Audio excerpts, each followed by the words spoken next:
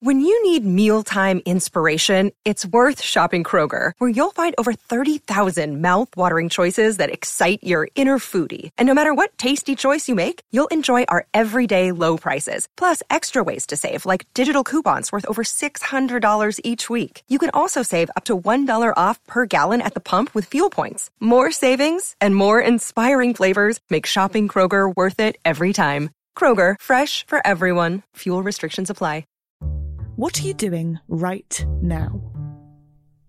Perhaps you're in the supermarket. Maybe you're on a run or on the commute. But wherever you are in the world, and whatever you're doing, right now you're also listening to my voice. This is the power of podcasts. The ability to communicate with your audience in an intimate and intentional way through audio. I'm Bea Duncan, Senior Partnerships Producer at Intelligence Squared. We've been a world-leading forum for talks, debates and events for over 2 decades. And we also use our cutting-edge curation, creativity and editorial expertise to elevate your brand to new audiences with podcasting. Intrigued? To find out what we can do for your organisation, book into a free consultation with me today. Find out more by going to www.intelligencesquared.com/partnerships.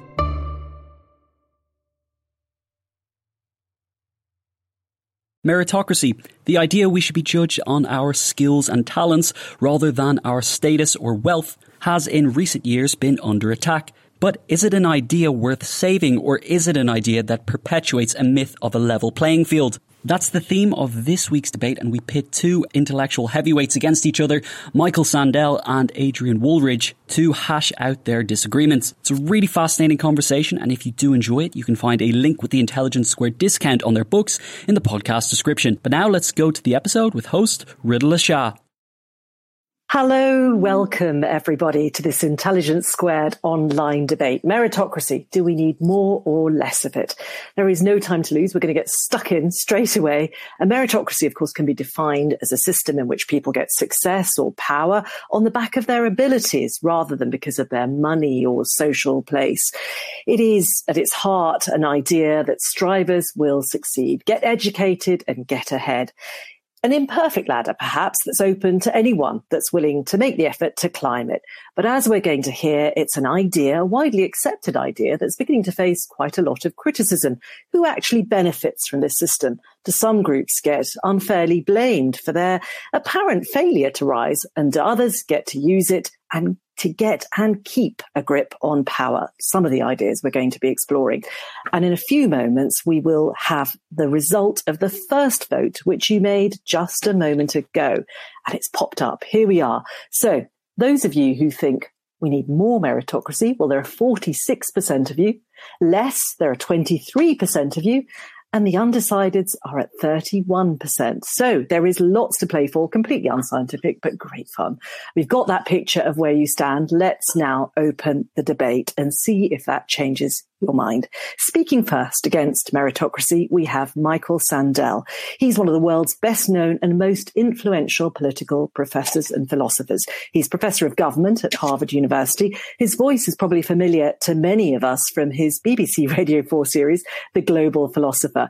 And that explores the philosophical ideas lying behind the headlines with participants from around the world. And most relevant, of course, for this evening is, of course, his best-selling book, The Tyranny of Merit, What's Become of the Common Good.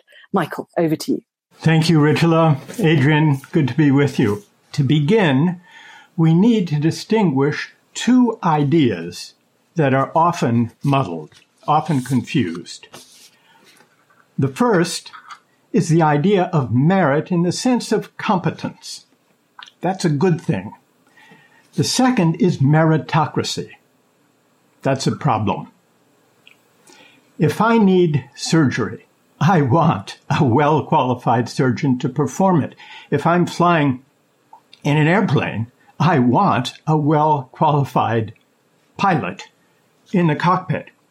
Aligning people's skills with the jobs and social roles they perform, that's a good thing on sensible practical grounds. But that's not meritocracy. Meritocracy is something different. Meritocracy is an ethic of earning and deserving. It's a system of rule based on deservingness. By a system of rule, I mean a way of allocating income and wealth, power, honor, esteem. The meritocratic ideal can be summed up in a simple proposition. If chances are equal, the winners deserve their winnings. Notice, this is a moral claim. It goes well beyond the practical proposition that it's a good thing to have well-qualified surgeons and airline pilots. Now, this is really the heart, the moral argument is really the heart of the case for meritocracy if one can be made. And it arises typically in the following way, by asking the question, what was wrong with a feudal aristocracy, a hereditary aristocracy, or a class-based society? And there are two answers to this question. The first is a practical objection. Hereditary aristocracies were inefficient because those who landed on top may well have been incompetent. Meanwhile, there were many gifted, talented people, serfs, peasants, harvesting potatoes. That's the practical objection, the objection of inefficiency. But the second objection to a class-based society or an hereditary aristocracy is the moral objection. It's unfair. Why is it unfair? Because people's life prospects are determined in a hereditary aristocracy by the accident of birth. And when that's the case, it can't really be said that those who land on top deserve their place. They don't deserve their place because it's not their doing. They haven't earned it. They've lucked into it. That's what's wrong with a feudal or hereditary aristocracy. Meritocracy seems to offer a solution to this problem. If careers are open to talents, and if everyone has an equal chance to develop their talents, then it can be said, so the meritocrat argues, that the winners deserve their winnings. But can it be said that the winners in a meritocracy deserve their winnings? No, not really, for two reasons. First is to do with differences in upbringing, family background. The second is to do with talents.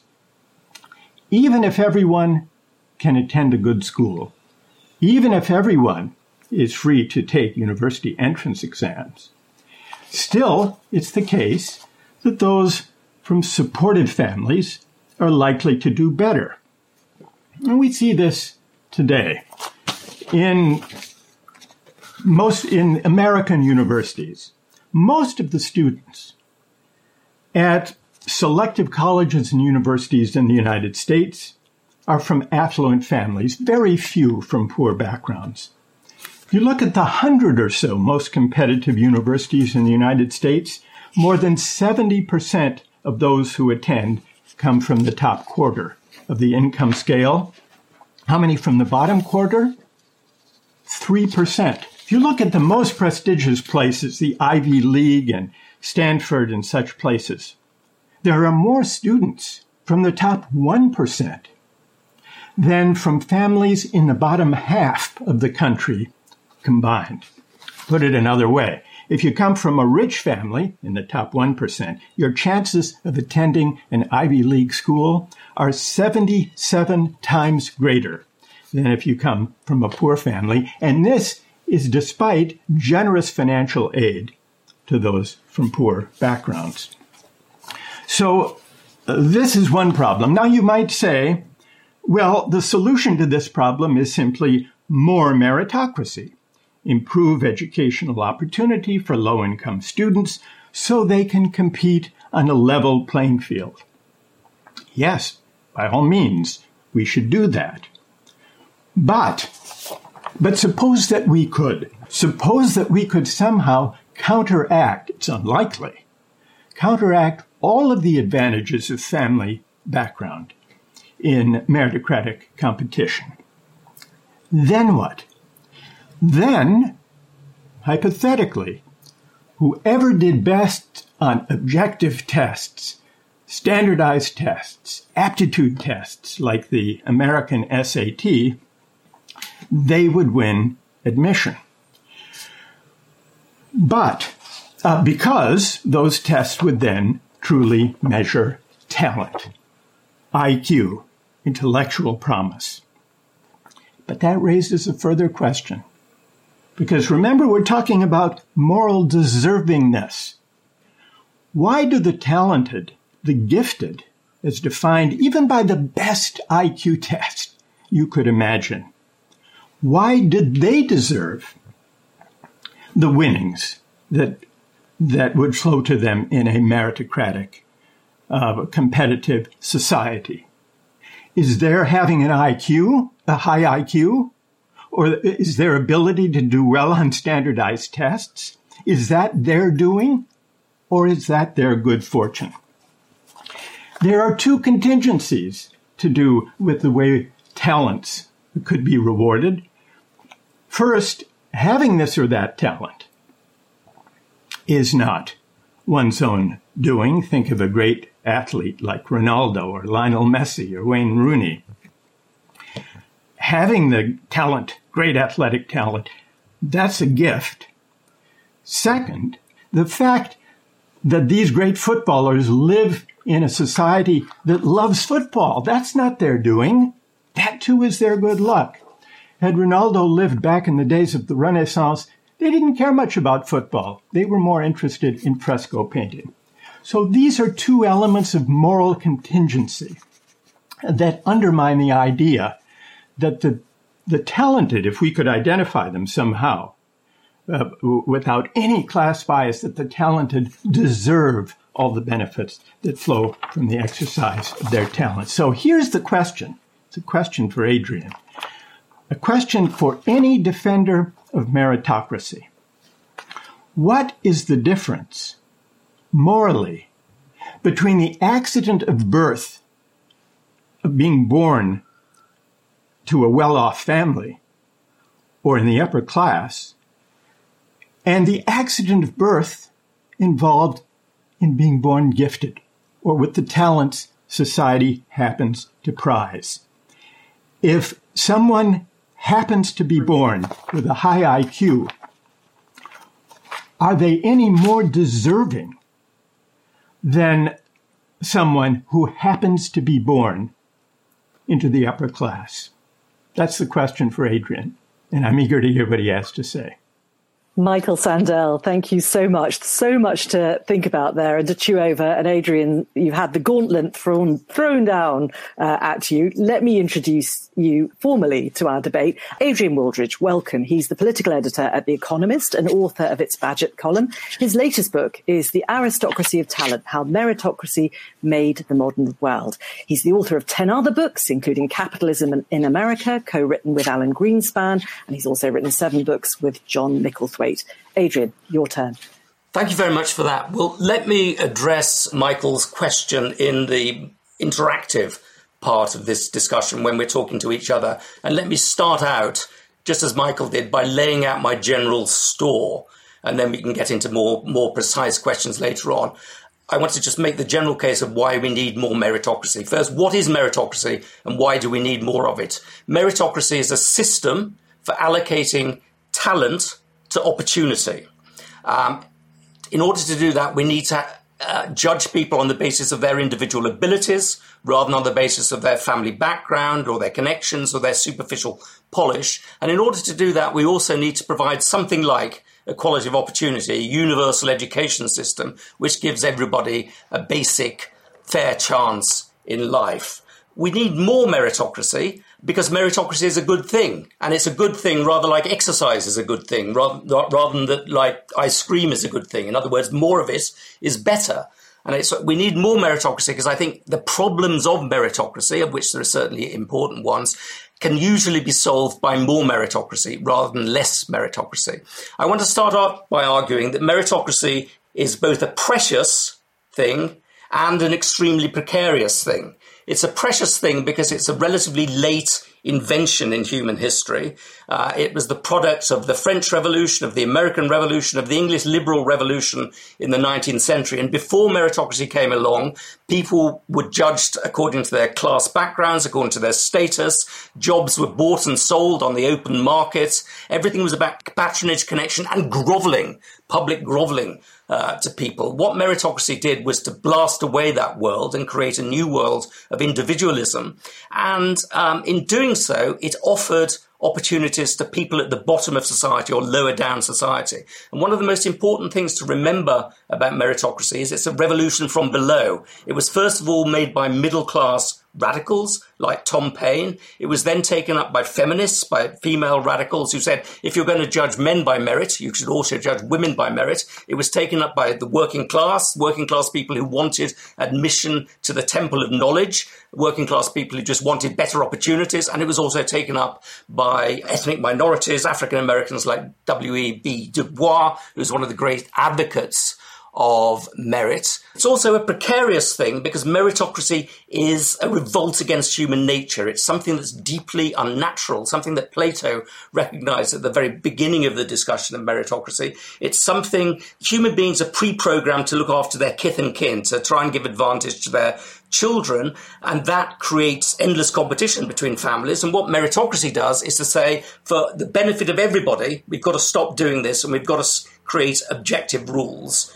whereby people can be judged according to common standards. That's the sort of Hobbesian bargain that meritocracy does. But that can easily be destroyed, and you can easily push back against that. That's what really worries me about less meritocracy, is that you tend not to get a bit less of it. It tends to collapse like a souffle collapses. 2 points I really want to emphasize. One is that we have an incomplete revolution. The reason we need more meritocracy is that the meritocratic revolution is incomplete. Let me pick on Michael's university. It may seem a bit ungenerous, but let me do that partly because Harvard is such a global bastion, a global brand, and partly because why not? Let's go for this. Harvard gives privileged access to the children of alumni.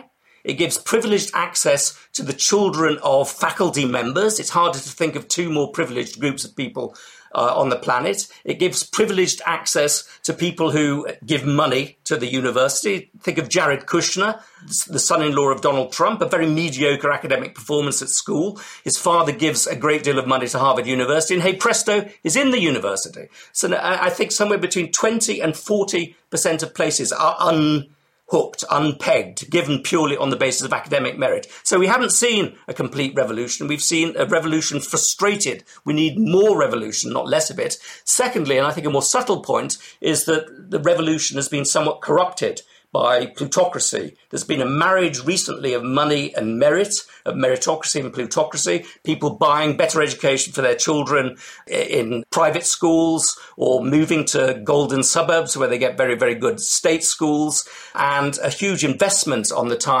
part of the cognitive elite in particular into preserving their position. And that creates a problem, I think, of the solidification of a plutocratic-meritocratic elite at the top of society. But my solution to that, and I think it's a real and very, very important and pressing problem, is again more meritocracy, not less meritocracy. Have academic selection, have a system of searching through the entire population for lost Einsteins, hidden Einsteins. Have a system of using objective tests like IQ tests to find these people so that we can have upward mobility, so we can stop this opportunity hoarding, which is such a moral obligation at the moment. There are other terrible remnants of the ancien regime, particularly I think in America, buying and selling ambassadorships, the whole Trump regime, which brought the family and family members right back into the center of power, people being given jobs because they were related to the president. So again, this supports my argument that meritocracy is a precarious thing, and we can easily go back into reverse. We can end up in the 19th or the 18th century very, very quickly. Two more points just to reinforce my overall argument. One is economic prosperity. There is an intimate relationship between meritocracy and economic prosperity. Societies that are meritocratic are more prosperous than societies that are not meritocratic. And that benefits everybody. It benefits the poor as well as the rich. It benefits us collectively. It's not a question of desert, but a question of the common good, the subtitle of Michael's book. Public companies are more productive than private companies. Open institutions are more efficient and productive than closed institutions. Meritocratic countries are more productive than non-meritocratic countries. So Singapore, the world's sort of leader in meritocracy, is far more productive than, let's say, Sri Lanka, which 40 years ago was equal in wealth to Singapore. Now Singapore is pulled well ahead in terms of life expectancy and wealth, and that is because it's been relentlessly meritocratic. Also, I think, if you look at Sweden, far richer and far more dynamic than Italy, which is still a nepotistic society at the moment. And finally, I'd like to point to the example of China, because we're not considering this argument just in isolation from the rest of the world, just in terms of Anglo-America. We collectively in the West face a giant competitor, really for the first time for a long time, which is China, a country which could easily become the world's leader, both in terms of hard power, in terms of soft power, and in terms of economic power. China is massively reinforcing its meritocratic credentials. It's creating a meritocratic educational system. It's using meritocracy to select and promote people in the civil service. It's encouraging competition all over the place. And I think this is not the right time for us in the West to be having less meritocracy, to be resting on our laurels and saying, well, we can just undo these meritocratic things, because the country that gets to define the future will be the country that is the most meritocratic, the most rigorous in selecting and using human talent. And I hope that is a liberal society like America or like the United States or like the European Union, not a Chinese society, not China. I think that would be a terrible future for the world. Adrian, thank you so much. I'm bursting with questions. There is so much to get into. So I'm going to begin, actually, Adrian, I'm going to ask you to address the question that Michael posed quite directly. Sure. This idea that isn't meritocracy undermined by the fact that if you're gifted, you're just given talent. It's got nothing to do with opportunity. Sure, that's an absolutely fundamental question. I will now answer it, or address it at least. And that is that I think there are very, very few people who are so gifted naturally by genetics that they don't have to work, that they don't have to put in a great deal of effort, burning the midnight oil. And even the young Mozart had to practice, even the young Beethoven had to practice. So I think effort is an important part of merit. Michael Young, who wrote the book, as it were, on meritocracy, defined meritocracy as IQ plus effort. And I think effort is something which gives us a sort of moral claim over things, that we need some sort of notion of agency for effort to make any sense, and we need some notion that we're struggling against struggling in favour of our better selves and against our weaker selves by trying to do things. Now, Rawls's answer to that question is that, well, your ability to work hard is also something that is genetically given. I'm not sure what evidence he has of that, but I think it's very hard to think of a society which doesn't give people some sort of notion that working hard is a good thing, a morally good thing that they should be rewarded for. Michael Sandel, are you underestimating the role of effort? Surely that plays into how much talent you have. Well, effort is admirable, but it's no answer to the challenge I put to Adrian for a couple of reasons. First, if what he really wants is selection by IQ tests, standardized tests, then it's strange that he would invoke effort. Why not select students based on how hard they work? Even the devoted meritocrat who invokes effort, which does seem to be our own doing, doesn't really believe that the gold medal in the Olympics should go to the athlete who works the hardest or who perspires the most. And I suspect Adrian thinks the gold medal should go to the fastest runner, regardless of how much he or she perspires and works and trains in relation to the second place finisher. So effort is an evasion of the question. And we can see, Ritula, that it's an evasion if we take as a small example, one of the cases that Adrian raised. I agree with him that Harvard and other universities should not give an advantage to the children of alumni. And in fact, at Harvard, if you're the child of an alumnus, your chances of admission are 1 in 3. The majority still don't make it, but 1 in 3. If you're not the child of an alumnus, your chance of admission is about 1 in 25. So Adrian's right about that. It's unfair. But suppose someone defended the legacy preference with exactly the argument that Adrian just tried to make about effort. Even those who are admitted with a legacy preference work very hard. The majority of children of alumni who apply don't get in. So they work hard too. They aren't so advantaged by the legacy preference that they don't need to expend effort. I think Adrian would consider that a very weak defense of the fairness of legacy admissions, saying they have to work hard too. I say that weak argument in defense of legacy admissions is a weak argument generally. It's an evasion with respect to the question, what is the difference? And I think, Ritula, we should, in fairness, give Adrian a chance to address this question. What is the difference between the accident of birth that lands someone on top in a feudal aristocracy and the accident of birth that lands someone on top if we had a society truly governed by the fair, objective IQ tests that Adrian wants? What's the moral difference in terms of deservingness? That's the question. Sure. I mean, I think the deservingness lies not in IQ and it lies not in effort. It doesn't lie in pure ability and it doesn't lie in the amount that you sweat. It lies in the combination of the two. It lies in the combination of innate ability, which I think is best discovered by IQ tests or other sorts of tests.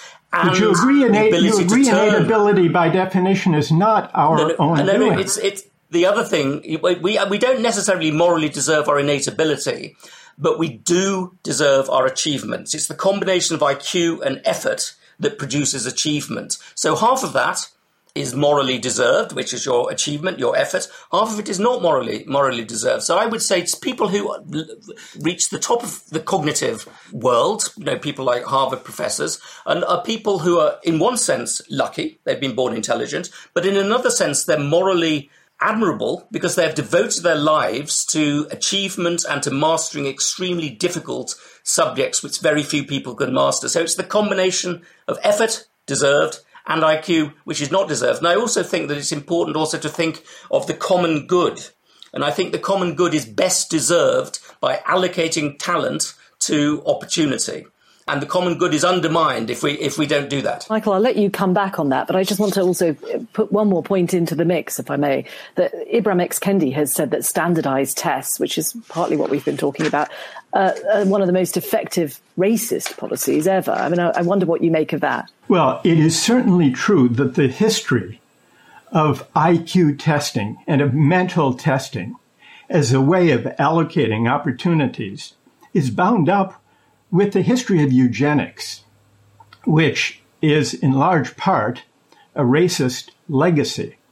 And so I myself very much dislike and am skeptical that there is a single quality called talent that is equivalent to cognitive ability, which in turn can be tested from a young age by an IQ test.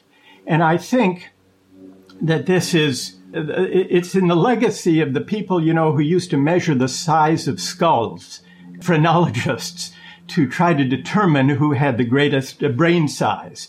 IQ tests used to allocate income and wealth and opportunity and power, I think, do still reflect that eugenic legacy. So I am very skeptical of them, but I could be wrong.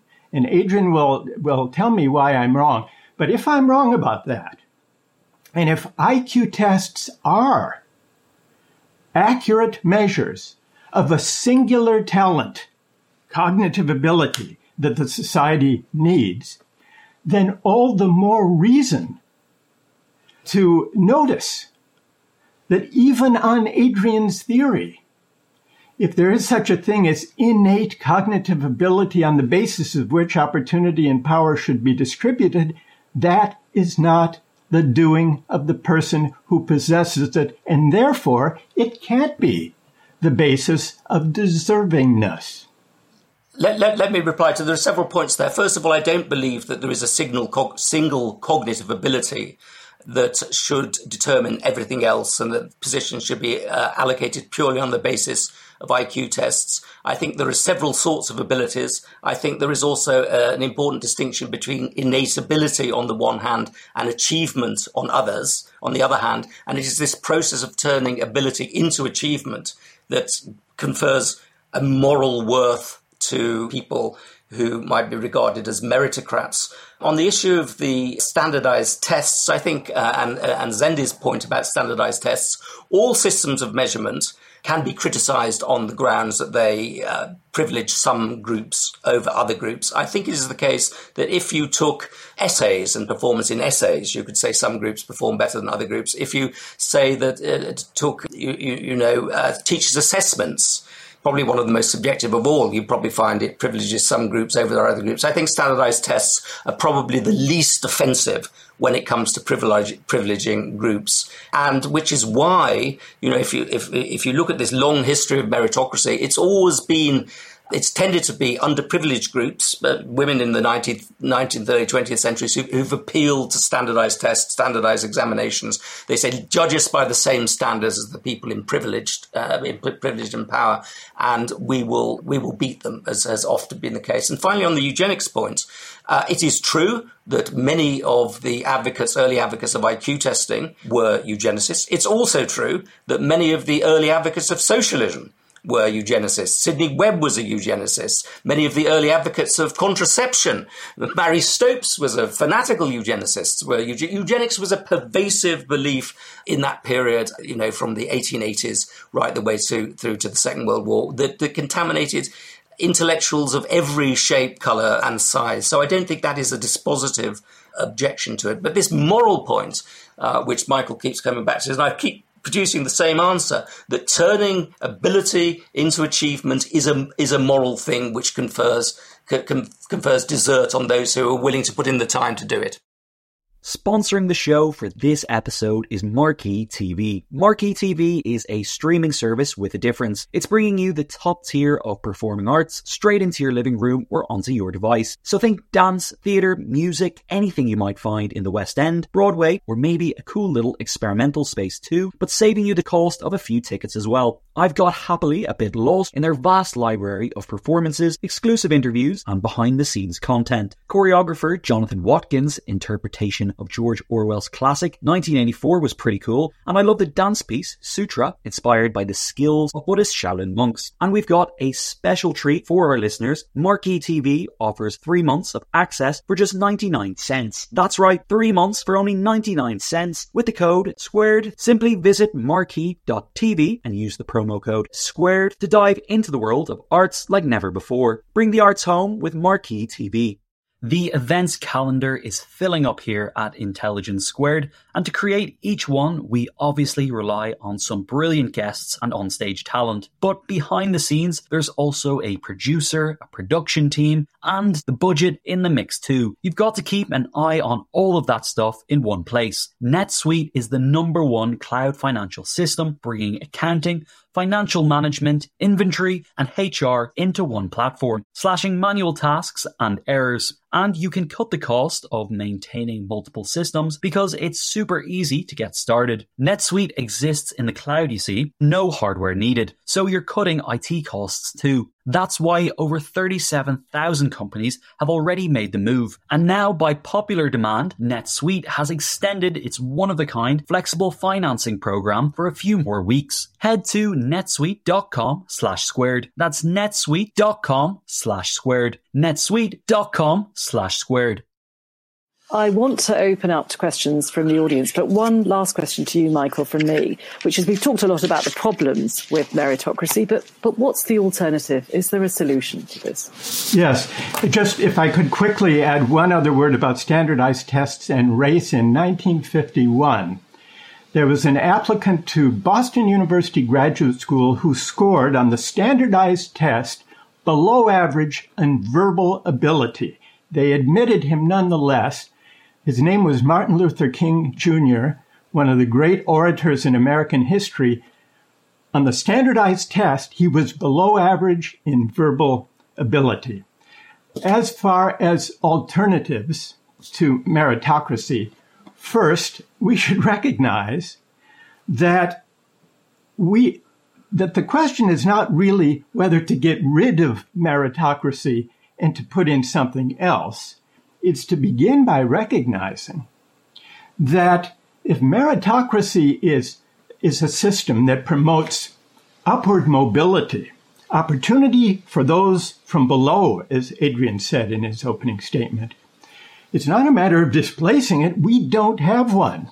If we look at the United States and the UK in terms of mobility, it's very unlikely for people to rise from poor backgrounds, low-income backgrounds, bottom 20% to the top. In the United States, only about 5% manage that, to rise from the bottom 20% to the top. And most people, only about a third, even make it to the middle.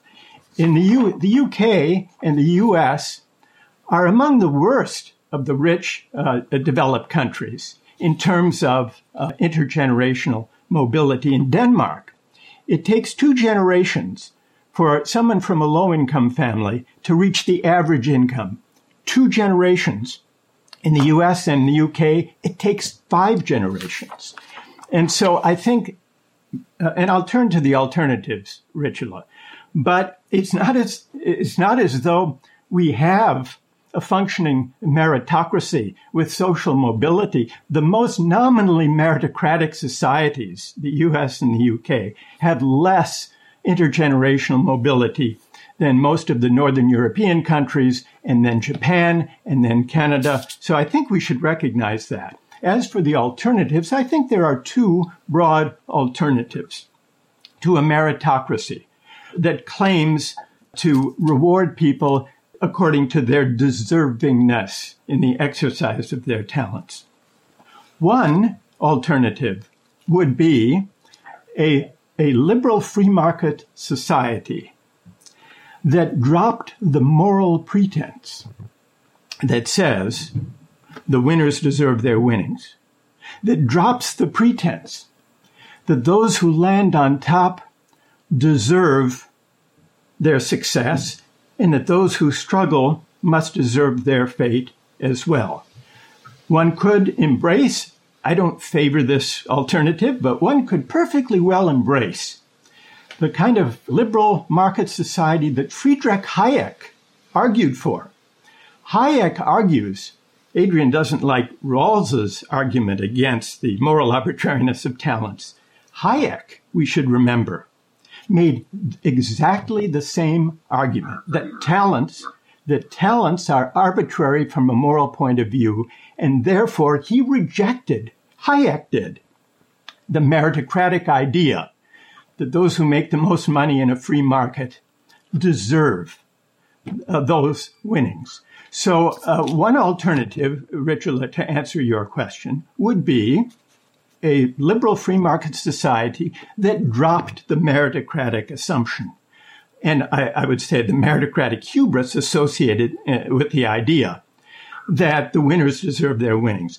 Another alternative to a meritocratic society would be also to reject meritocratic hubris, to reject the idea that the rich are rich because they are more deserving than the poor. And that would be, broadly speaking, a social democratic society of which there are many versions that considered the winnings of the winners not theirs as a matter of desert, and therefore open to various forms of redistribution and public investment to provide for the dignity of work, for a decent life, and a greater measure of equality, greater social mobility for those who didn't do well on the standardized tests. So you can choose. I prefer the second myself, and that could be a debate for another evening.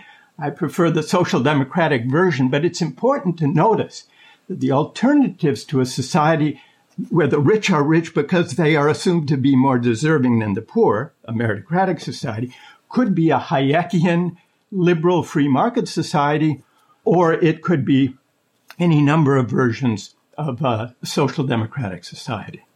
Well, there we go. Two solutions, alternatives. Adrian, I'm sure you'll want to come back to those, but you kind of placed meritocracy in a political context, in a historical context.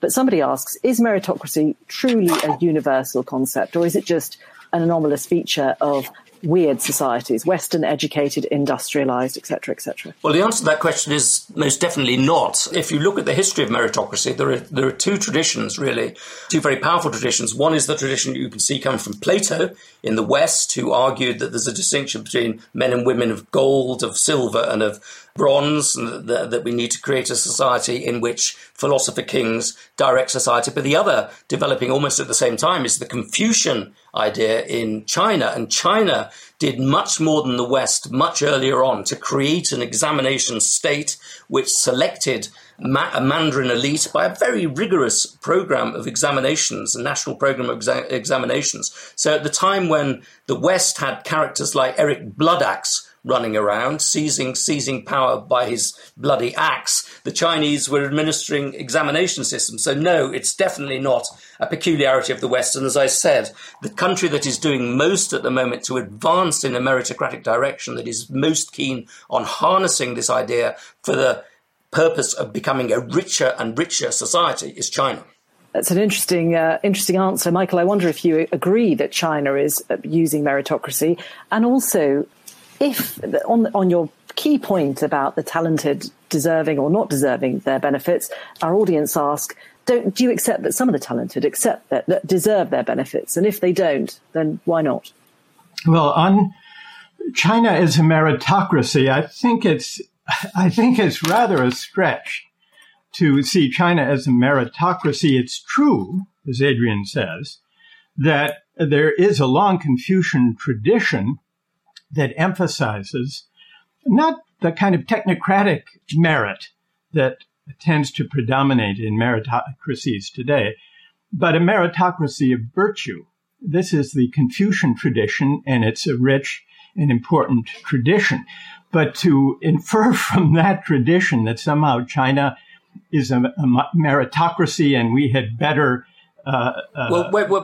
sorry, I'm sorry to interrupt, but I'm not claiming that China is a meritocracy. What I'm claiming is that China is harnessing a great many meritocratic tools, promotion by merit, promotion by examinations, very rigorous selection in education in order to project its power.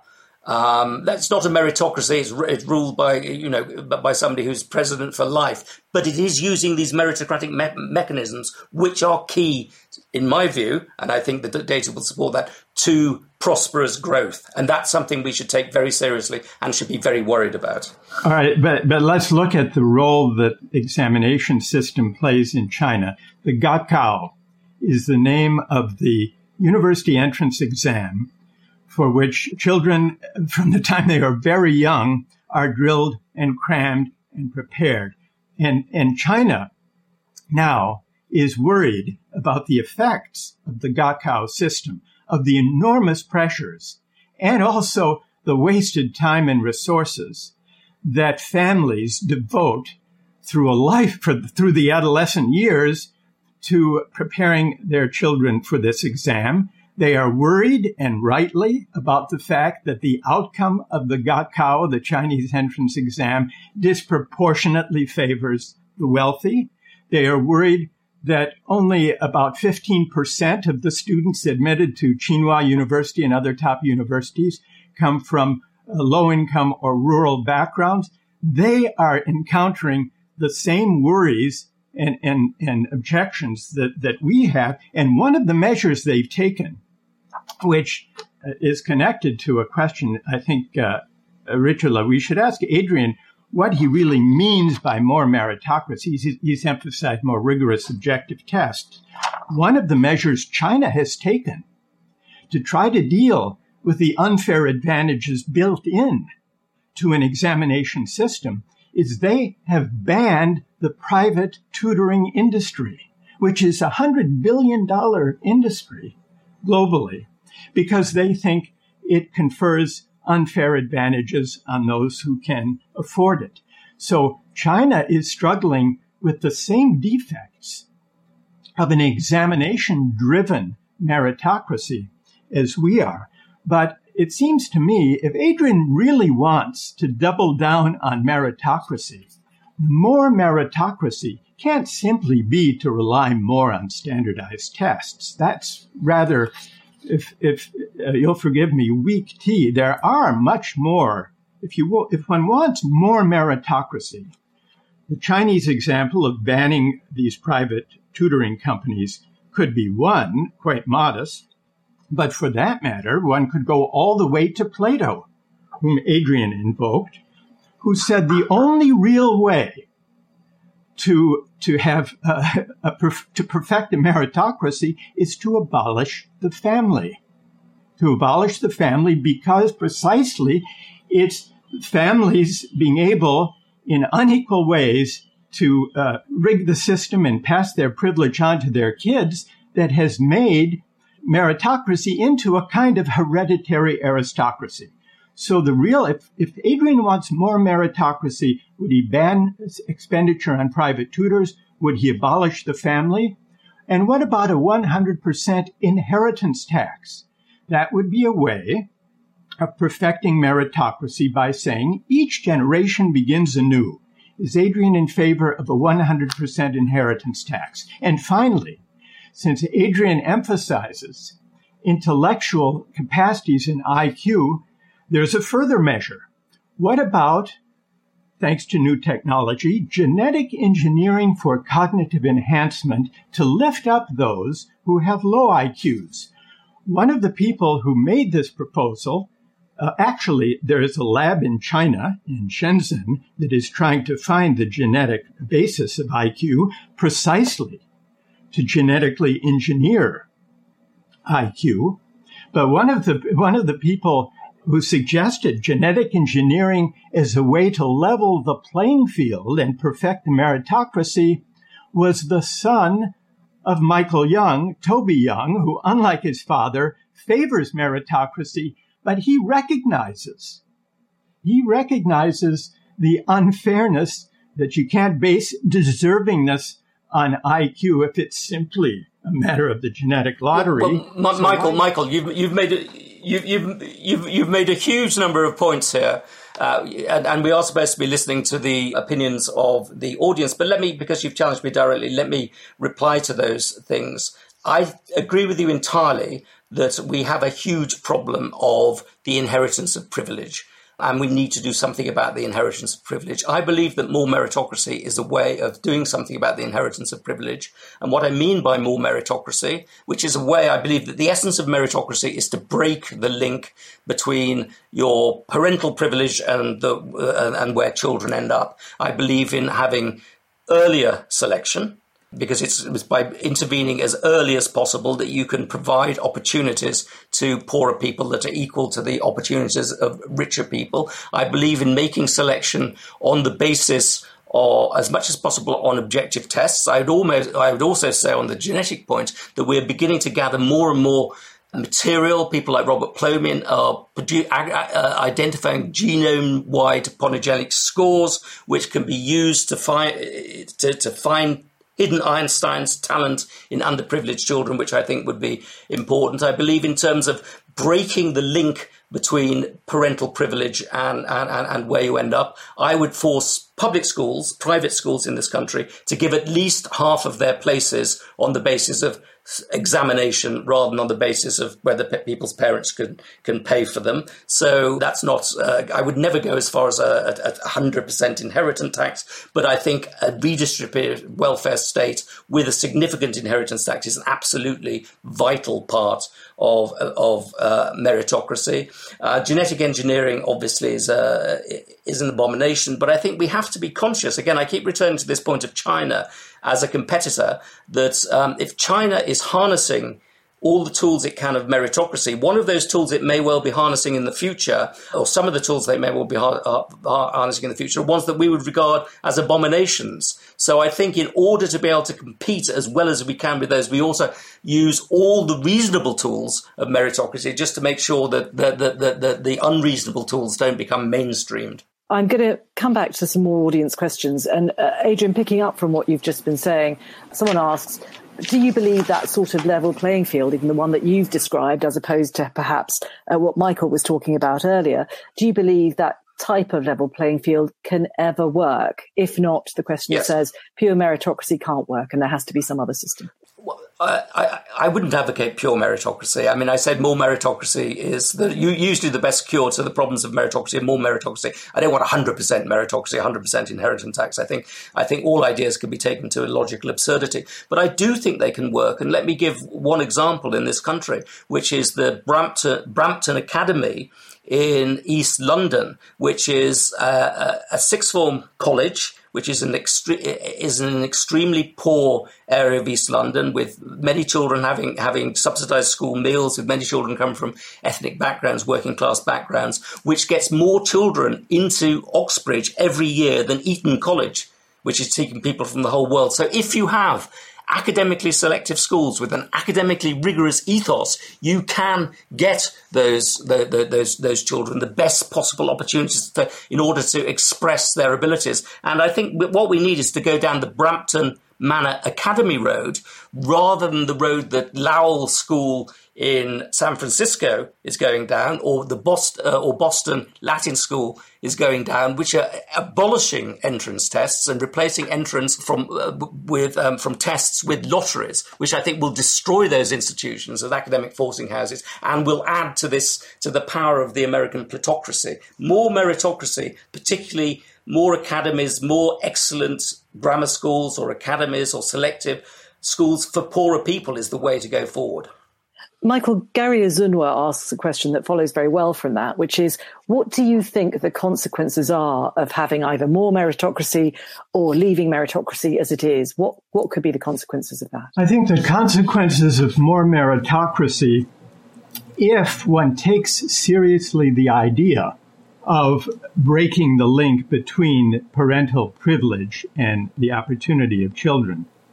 The only way really to do that is to double down on the meritocratic principle and ban private tutors, have confiscatory inheritance taxes, abolish the family, and genetically engineer for IQ. Now, Adrian describes genetic engineering as abomination and confiscatory inheritance taxes as absurdities, but he doesn't say why. I agree that these are undesirable. I'm not in favor of them. But he doesn't have a principled argument to show us how he can save the idea of moral deservingness for the talented, because that's at the heart of the meritocratic principle, that the talented are morally deserving. He doesn't show how we can vindicate that idea without giving everyone a truly equal start. Now, there is an alternative, which is to focus less on making life a race, to focus less on arming people for meritocratic competition, and to focus more on the dignity of work, to focus more on making life better for everyone, whether they are well-credentialed, whether they do well on IQ tests or not. And that's the political agenda that I would favor.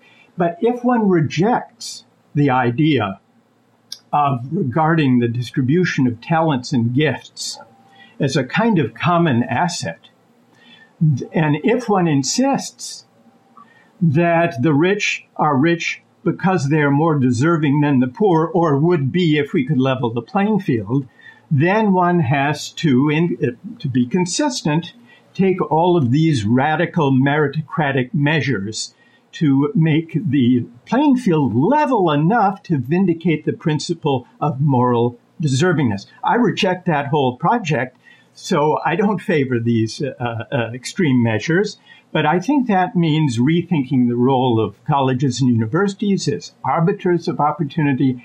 I think it means, asking how we can make life more dignified for the people we've been calling key workers during the pandemic, most of whom don't have the meritocratic credentials and the high test scores. I do think, Michael, it's slightly crazy to argue that unless you can make things perfectly fair, unless you can make the playing field perfectly level, then the whole project of equality of opportunity is an absurdity. First of all, to reassert my point, I think we have a combination of IQ and effort here. IQ, genetic ability, is not deserved, but achievement, such as your achievement, is deserved because it involves hard work, application, and making very difficult bets. I think meritocracy is a wonderful thing, but it needs, of course, like all good principles, to be balanced against other good principles, and it needs to be balanced against principles such as privacy, such as family, such as community. As you're saying, I don't think the world ought to be a pure calculating machine for putting people into positions on the basis of their IQ, but that should be part of what we're trying to do.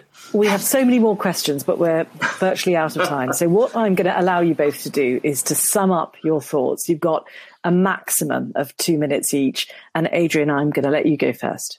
Well, I think that meritocracy is a revolutionary idea and has always been a revolutionary idea. It's something that's come from the bottom of society and has been embraced by people who want to be given a chance, like the people at the top of society. It's a protean idea, a self-correcting idea. On the question of deserts, I think we partly deserve our abilities, but I don't think meritocracy is just a way of giving wealth or privilege to the people at the top. It's a way of allocating talent throughout society, everywhere in society, and the result of that proper allocation is a wealthier society and a common benefit of everybody. So, and the other thing, really, I think the problem with less meritocracy is you can very easily slip back into the world that we've seen most terribly demonstrated by Donald Trump and his family. Meritocracy is a precious thing, hard to create, easy to destroy. Thank you very much. Michael Sandel, if I could have your final thoughts. We shouldn't confuse meritocracy with the principle of equality of opportunity. Equality of opportunity is a good and important principle. No one should be held back due to prejudice or coming from a poor family. But equality of opportunity is a remedial principle. It's not an adequate principle for a just society or for a good society. Meritocracy is something else. It's the idea that if chances are equal, the winners deserve their winnings. And it's that idea of deservingness based on talents that needs to be defended. And I don't think we've heard a convincing defense of it. But I think we need also a kind of moral turning, because the moral case for meritocracy is really the heart of the issue, insisting that my success is something I deserve, is my doing, makes it hard to see myself in other people's shoes. Appreciating the role of luck in life, though, can prompt a certain humility. There, but for the accident of birth, or the grace of God, or the mystery of fate, go I. This spirit of humility is the civic virtue we need now. It's the beginning of the way back from the harsh ethic of success that drives us apart. It points beyond the tyranny of merit toward a less rancorous and perhaps more generous public life. Michael, thank you very much. So now you've heard the arguments. Is this about enshrining a system of opportunity, a universal system, or is it actually just preserving this idea of deservingness? It's time to make your final vote on whether we need more meritocracy or less. A poll will appear for you to make that vote. If you still haven't made up your mind, you can say you're undecided. And just to remind you, when we voted at the beginning, 46% of you thought we needed more meritocracy, 23% thought you needed less meritocracy, and 31% of you were undecided. So have a little think. I'm sure there's so much there to chew on. Whilst we're waiting for that, Adrian, I do want to pick up on one thing that came up in the questions that was referred to earlier. Do you think that modern meritocracy has played a role in the decline of mental health and life satisfaction because it creates this sense of a race? Well, I think if you go back to the world before meritocracy, it was a world of incredible frustration of people who didn't have opportunities and abilities. What meritocracy does in an ideal form is to give people the opportunity to express their talent. So if you go to pre-meritocratic society, it was a society of mute, inglorious Miltons. It was, think of Jude the Obscure. And if you look at the history of the British working class education, it's a history of incredible frustration of people feeling that their abilities were not expressed, not discovered, and not recognised. So yes, we have a competitive society which puts a lot of pressure on people, but the pressure of doing a lot of homework, I think, is not as demoralising as the pressure of having your abilities unrecognised because you didn't have any opportunity.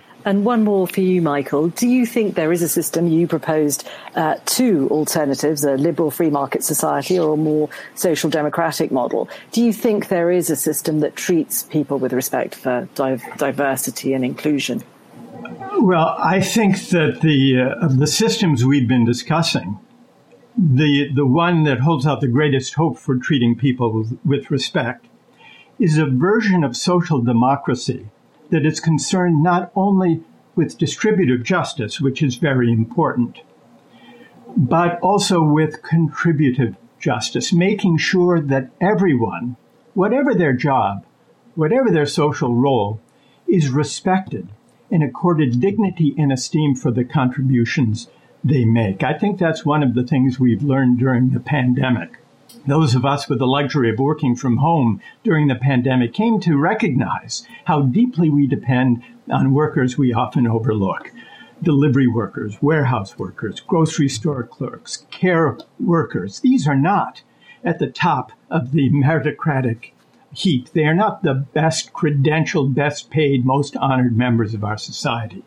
But now we were calling them key workers, essential workers, and this could be the glimmer, an intimation of a society that shares more broadly a sense that we are all in this together, and that reflects that sensibility in the way we allocate income and wealth, but also recognition and esteem.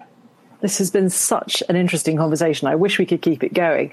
There's so much more I'd like to ask you. I've got the result of the final vote. So just a reminder, at the beginning, 46% of you thought we should have more meritocracy, 23% thought we should have less meritocracy, and 31% were undecided. Now, in the final vote, 42% of you want more meritocracy, 42% of you want less meritocracy, and just 16% are undecided. I love these votes. I know they're not scientific and we can't read too much into them, but it's great to hear people responding to the debate and responding to some great ideas that have been put about there by Adrian Wooldridge and Michael Sandel. Thank you very much to both of our panellists, and thank you to all of you listening at home for all those great questions. What are you doing right now? Perhaps you're in the supermarket. Maybe you're on a run or on the commute. But wherever you are in the world, and whatever you're doing, right now you're also listening to my voice. This is the power of podcasts. The ability to communicate with your audience in an intimate and intentional way through audio. I'm Bea Duncan, Senior Partnerships Producer at Intelligence Squared. We've been a world-leading forum for talks, debates and events for over 2 decades. And we also use our cutting-edge curation, creativity and editorial expertise to elevate your brand to new audiences with podcasting. Intrigued? To find out what we can do for your organisation, book into a free consultation with me today. Find out more by going to www.intelligencesquared.com/partnerships.